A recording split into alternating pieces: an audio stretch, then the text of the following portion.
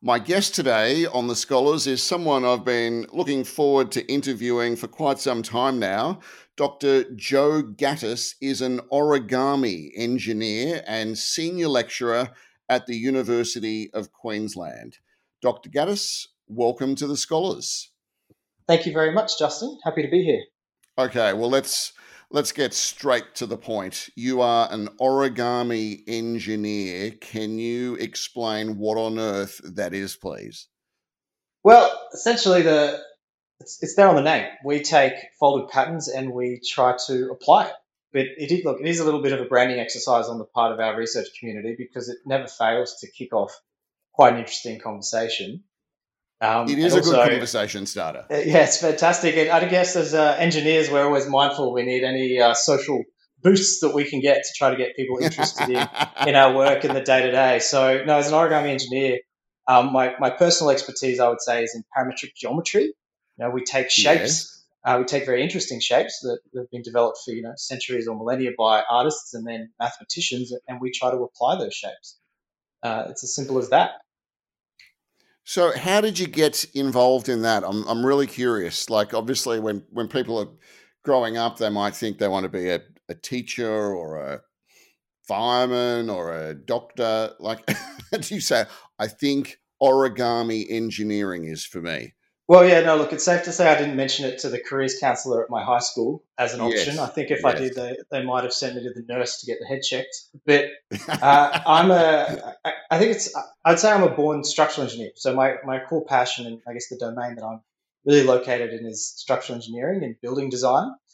And so Mm. the origami research community, what really got me interested in it initially was work that was happening around deployable and lightweight structures. So you take a sheet and you fold it, and you can very quickly create a visually interesting but very light and very strong building.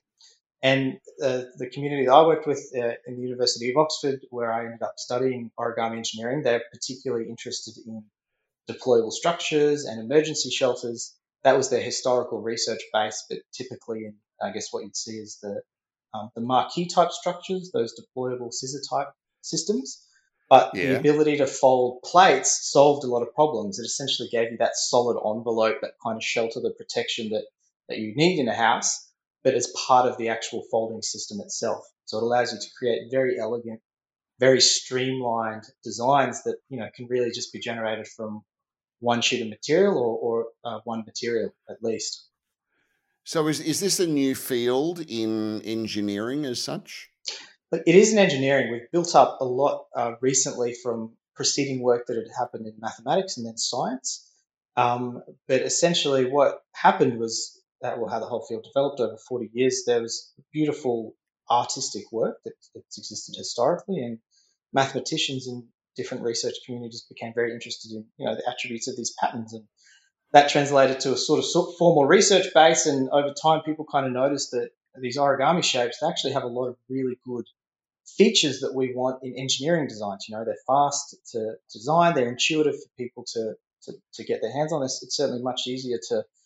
I think people enjoy folding origami more than they enjoy putting IKEA furniture together, generally, depending, of course, on the complexity. But it's got this sort of Yes. physical, this tacitness that is actually really approachable to a layperson, and that includes researchers. And so, as engineers, we sort of saw these interesting shapes and started thinking about ways that they would solve problems or add performances that we were looking for. And in the case of deployable structures, it's sort of they're very foldable, they're very easy to make, and they look good.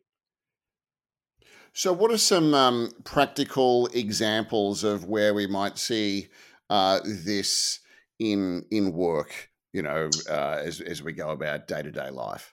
So we're actually surrounded by items which have been fabricated by folding. The key one that everyone would have within arm's reach is packaging. Everything you purchase is a Okay. folded Yeah. cardboard product, and they're actually one of the cheapest, most mass distributed consumer products available. The reason is it's low energy, right? It's very easy to produce a sheet, cut a sheet, fold a sheet, and scale it up. It's an extremely streamlined production process. But in our built environment, if anyone lives in a house with a corrugated steel roof, that's a folded structure. They've taken a thin sheet and they've been able to Yeah, manipulate the okay. geometry Yes. to stiffen it up. And so, those two examples, they're basically one of our most common consumer products and our most common building materials. They work because of this geometric manipulation of a sheet. And with origami technology, all that's happened is we've got more sophisticated fabrication machines, which allow us to fold more complicated shapes. So we can try different design challenges or add a level of complexity in the geometries that we're actually trying to form. So you're now teaching at the University of Queensland and you're joining us from Brisbane. Has Queensland always been home for you? Yes, no, Brisbane, born and bred, and was something of a boomerang academic. Actually, I studied my undergraduate at UQ in civil engineering and did my PhD overseas at the University of Oxford and came straight back again as faculty. Wow. Okay. So how did you go about applying for the John Monash scholarship, and what was it that made you think, actually, this is something I want to have a crack at? Look, it was certainly an indirect pathway. I guess one key thing about the engineering mindset is we're very application based, and what that means to in terms of a study pathway is we're really looking at the jobs market after we finish our undergraduate degree. Similar to most, I suspect, Australian undergraduate students, but just exacerbated by the practical nature of engineers. We want to get out and we want to do real things. We want to, Stuff. tackle the Yeah. physical world, right? And so, all through my undergraduate degree, I was really focused on, your typical kind of personal development opportunities, the student societies, the sort of career expos, job placements, and my entire thinking was simply around, well, which company do I want to apply for, and Mm. what shook me out of that, and I'm very glad it did, was actually the GFC employment crunch. So perhaps similar Mm. to a few undergraduate students who are facing a bit of career uncertainty this year Right with now. COVID, Yeah. Yeah. in 2009 for us, that was GFC. And it was the first time in several years where engineering graduates weren't essentially guaranteed a job. Things And, suddenly s- and became and snapped up straight away. Yeah. exactly, exactly. So it was that disruption which, for the first time really forced me to say, well, hang on, what are the other options here? Yeah. And I was actually fortunate. I had a really great undergraduate thesis supervisor, an academic at UQ, and I went to him for advice. I said, look, I really like structural engineering. I like what we've been working on here with research. I was doing deployable structures with him. That's sort of when I first became aware of this area. And he suggested this research group in Oxford, an origami engineering group. He said, hey, have you thought about applying for the John Monash Scholarship or doing postgraduate research? And Mm. I hadn't. This was March of my final year of university, and I think the Monash scholarships at the time were due around July or August, and it was this absolute right hand turn in how I saw my, you know, career development unfolding ahead of me. No pun intended. Yeah. Okay. So what'd you do? You thought, okay, well, I need to get myself in shape here to have a crack. Got your forms in, and what happened then? Yeah, look, in hindsight, it's as simple as that. But I just remember at the time, it was sort of compounded in this job application environment. So you're preparing all your job applications, you see something like the John Monash Foundation, it just looks really intimidating as a process, right? Mm. I'd applied for certain things, but nothing of the caliber that I'd sort of seen in terms of or what I saw the John Monash offering as an opportunity.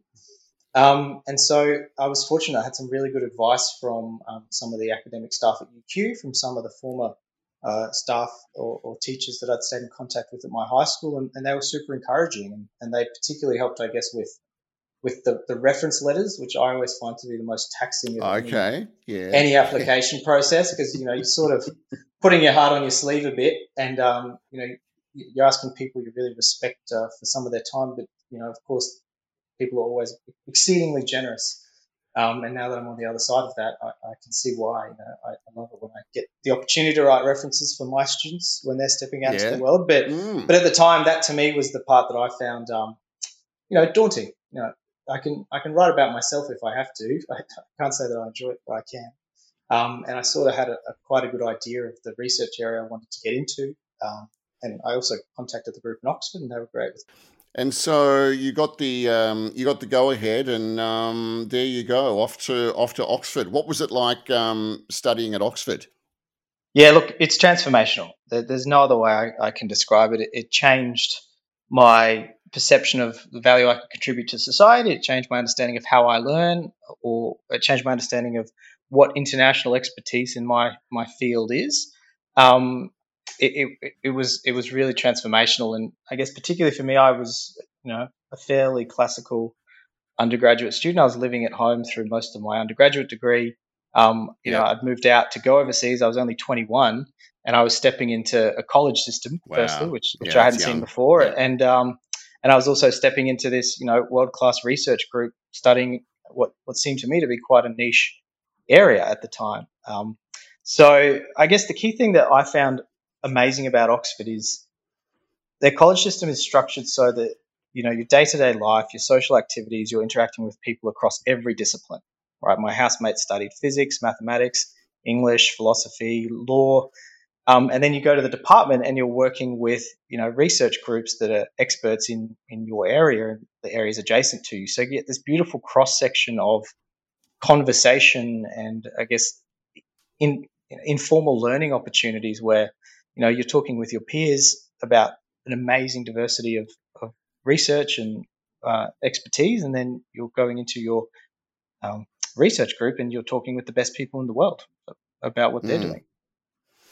And what was your cohort like? Were there literally people from all over the world that you were teaming up with? Yeah, huge mix. In my engineering department, I think I started with about six other engineers who started a PhD alongside me, and they're from Canada, Ireland, Italy, Australia, China. Um, and, we instantly formed a really great bond. And one of the great things about engineering is we do sort of have these lab facilities as part of our day to day research. So we're actually working alongside our peers and helping each other out in progressing our own research in a really great way. And then at college, it's that times 10. So there's 80 students who started with me at Magdalen College. And Mm. I couldn't list the countries they're from. There was about 80 countries they were from, I think. And again, between the college life, the social activity structured around the college, and then your own social networks through your interest groups, you very quickly build an international network of friends, which I still have to this day. Yeah, and do you collaborate with some of those people now in your work that you're doing at in Queensland? Yeah, absolutely. So there's been a couple of great international collaborations I've been able to continue coming back to UQ. I guess the key one for me is my partnerships with China, so Tianjin University. Pretty much for the last 5 years, we've had a really great back and forth, sending students both ways. Um, and also a great thing coming back to UQ is we've actually had two or three more engineers be successful in the John Monash scholarship, and they've gone back to Oh, really? Oxford Okay. Yeah, great. to study with different supervisors. And so to me, it's really fantastic You because, give them all the tips. well, yeah, exactly. I wouldn't go as far as coaching, but it's just, it's what helped me get through that initial stage of, well, should I even apply for the application?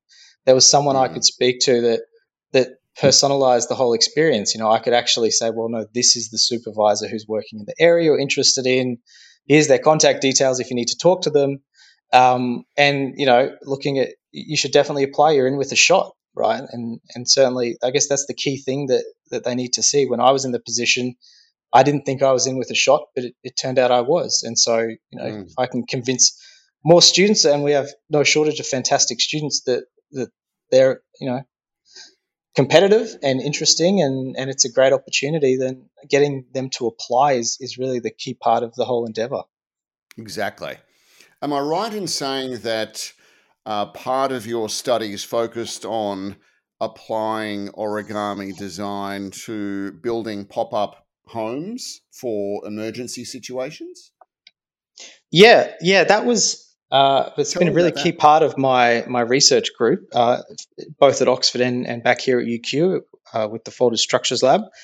Yeah. The I guess to me, one of the key things about structural engineering, or something that all structural engineers are interested in, is obviously our built environment, and the Yep. key requirement for post-disaster use is, well, shelter loss. And we've seen recently in Australia Mm, with bushfires the sort of social and economic devastation that comes with infrastructure loss at the scale that we've unfortunately seen. But we've also seen, it's a fairly complex issue to try and resolve. And something that I find really interesting about the research mm, area is, the type of structure that you need in an overseas country where you might have infrastructure loss from floods or tsunami is totally different to the type of infrastructure response you'll see in Australia, where you might have a much smaller community, but with a much different legal or regulatory environment in terms of what's permissible and who's allowed to rebuild and at what timescale.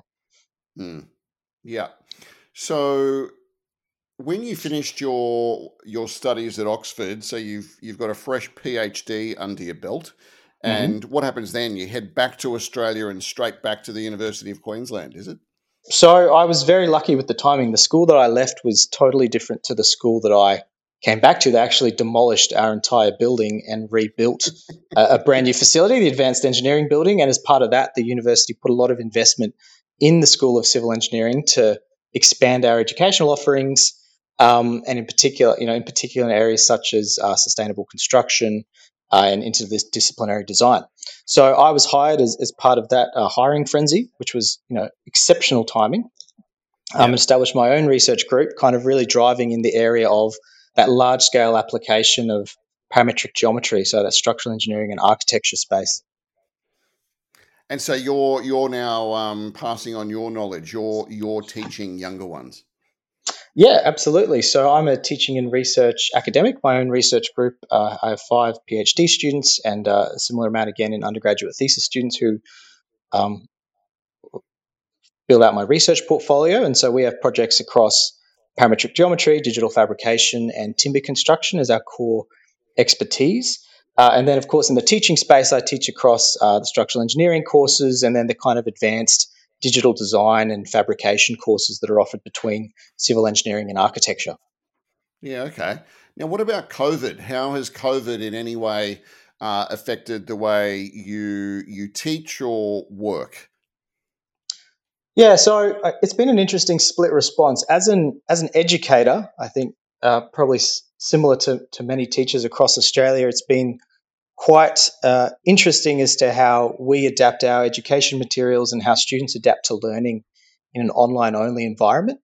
Mm, Universities, I think, were relatively streamlined because most of our lectures are recorded already, so we're kind of used to an online format for that. But what's really been challenging is those kind of the more personal education activities. So the tutorials, the laboratory classes, and then the assessment. So a key part of our program at civil engineering at UQ is we have these really hands-on activities for the research thesis. They're always building physical prototypes, they're testing things, they're breaking things, and it's a key part of developing that physical intuition that engineers need about how the world works.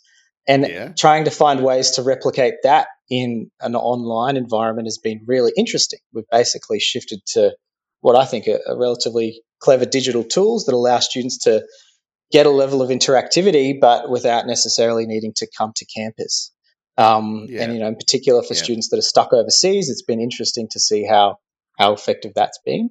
In terms of the research space, though, it's kind of interesting because we've lost international conferences, which sort of restricts Yes. some of our networking opportunities. But people have actually then had a lot more time for online collaboration. So we've built up some interesting new work with the University of Cambridge recently, looking at a folded COVID face shield based on some origami shapes that we've been developing.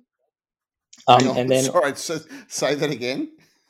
so we've developed. So I mentioned earlier. So one of the great things about origami engineering is that you can make things really quickly. If you have the right Yes. shape and you Yep. have a problem Yep. and you can match them up, then you've got Mm, a new product. And so there's a group that we knew at the University of Cambridge through our timber research, actually.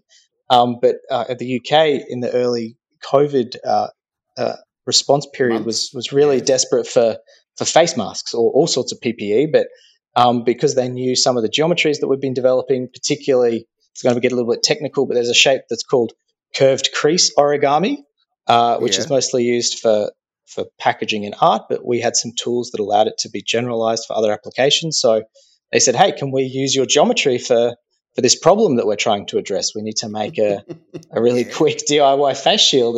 And so, it was as simple as emailing a few files back and forward.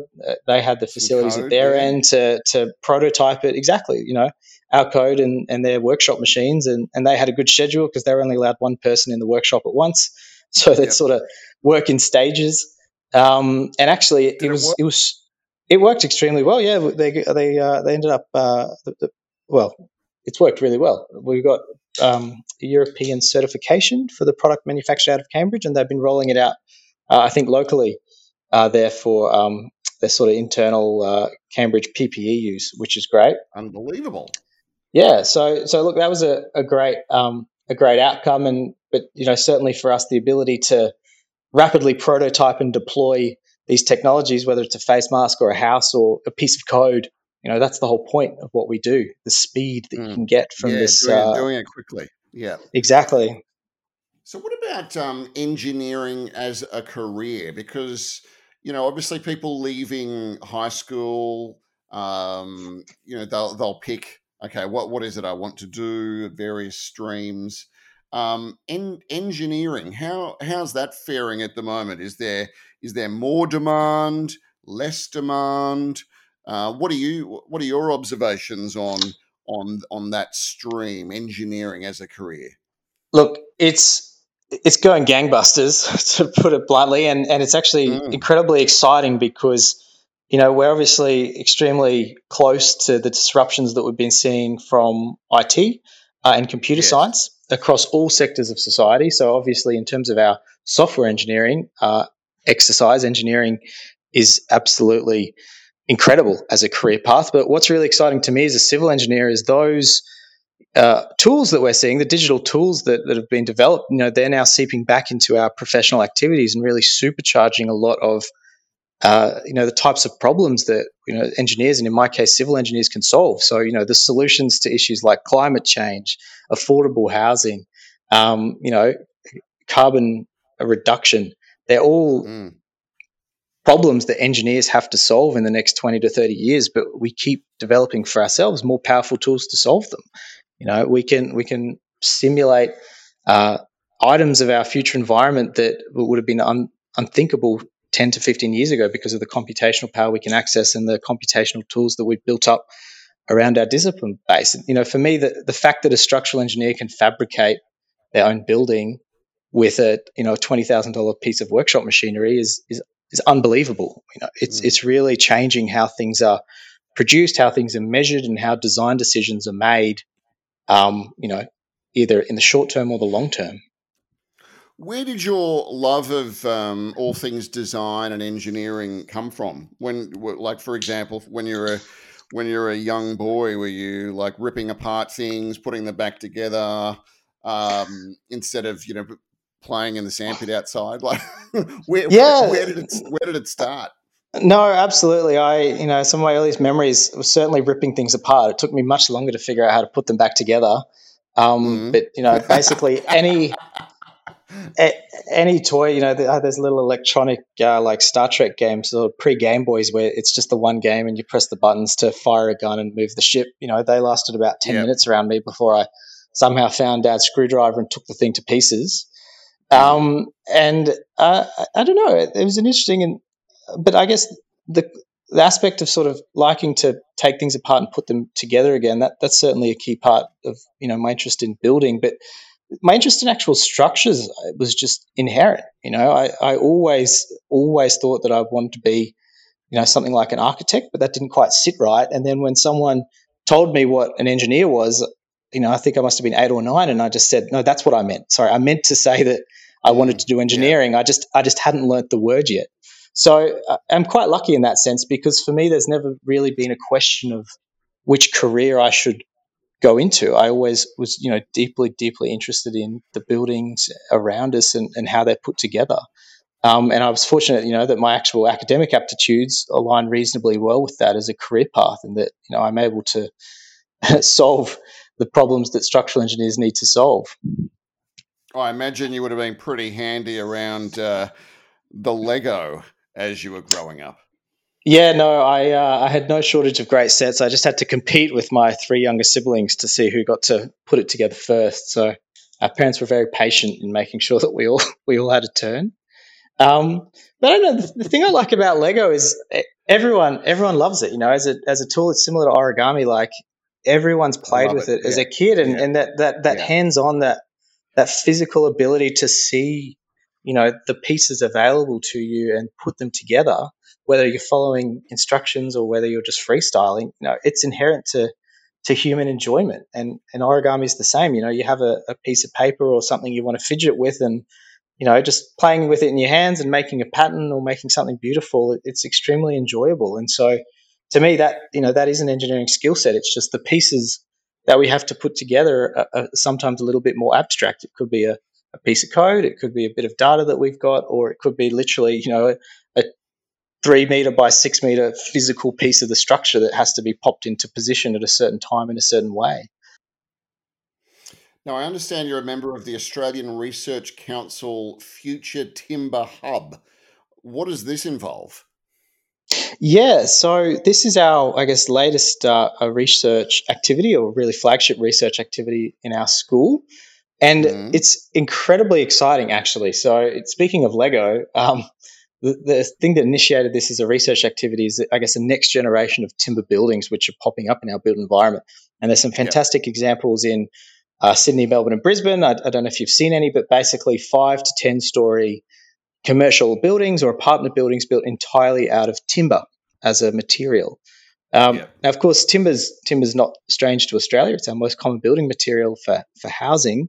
But the thing that's shifted is we can now make these huge parts, which are just giant Lego blocks, really, but they're, you know, perfect engineering materials. They're totally renewable. They're lightweight. They're stiff, and they look really fantastic. So there's a, you know, a growing demand in the market for sustainable construction technologies, and mass timber now is a really great material option for how that's delivered. And so I guess as a research activity, there's a bunch of us involved. My particular area is around digital fabrication, so how we can streamline the design and fabrication and then installation of timber parts, you know, using things like geometry. You can cut in shapes or connection details to your parts that allow them to clip together more quickly or more cheaply or more reliably.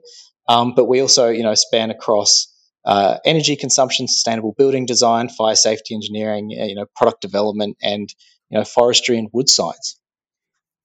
Well, I think it's fair to say I don't think I'll look at origami the same way ever again. Joe, it's been an absolute pleasure talking with you today on The Scholars. Dr. Joe Gattas from the University of Queensland, origami engineer extraordinaire. Thank you so much for your time. Thank you very much, Justin.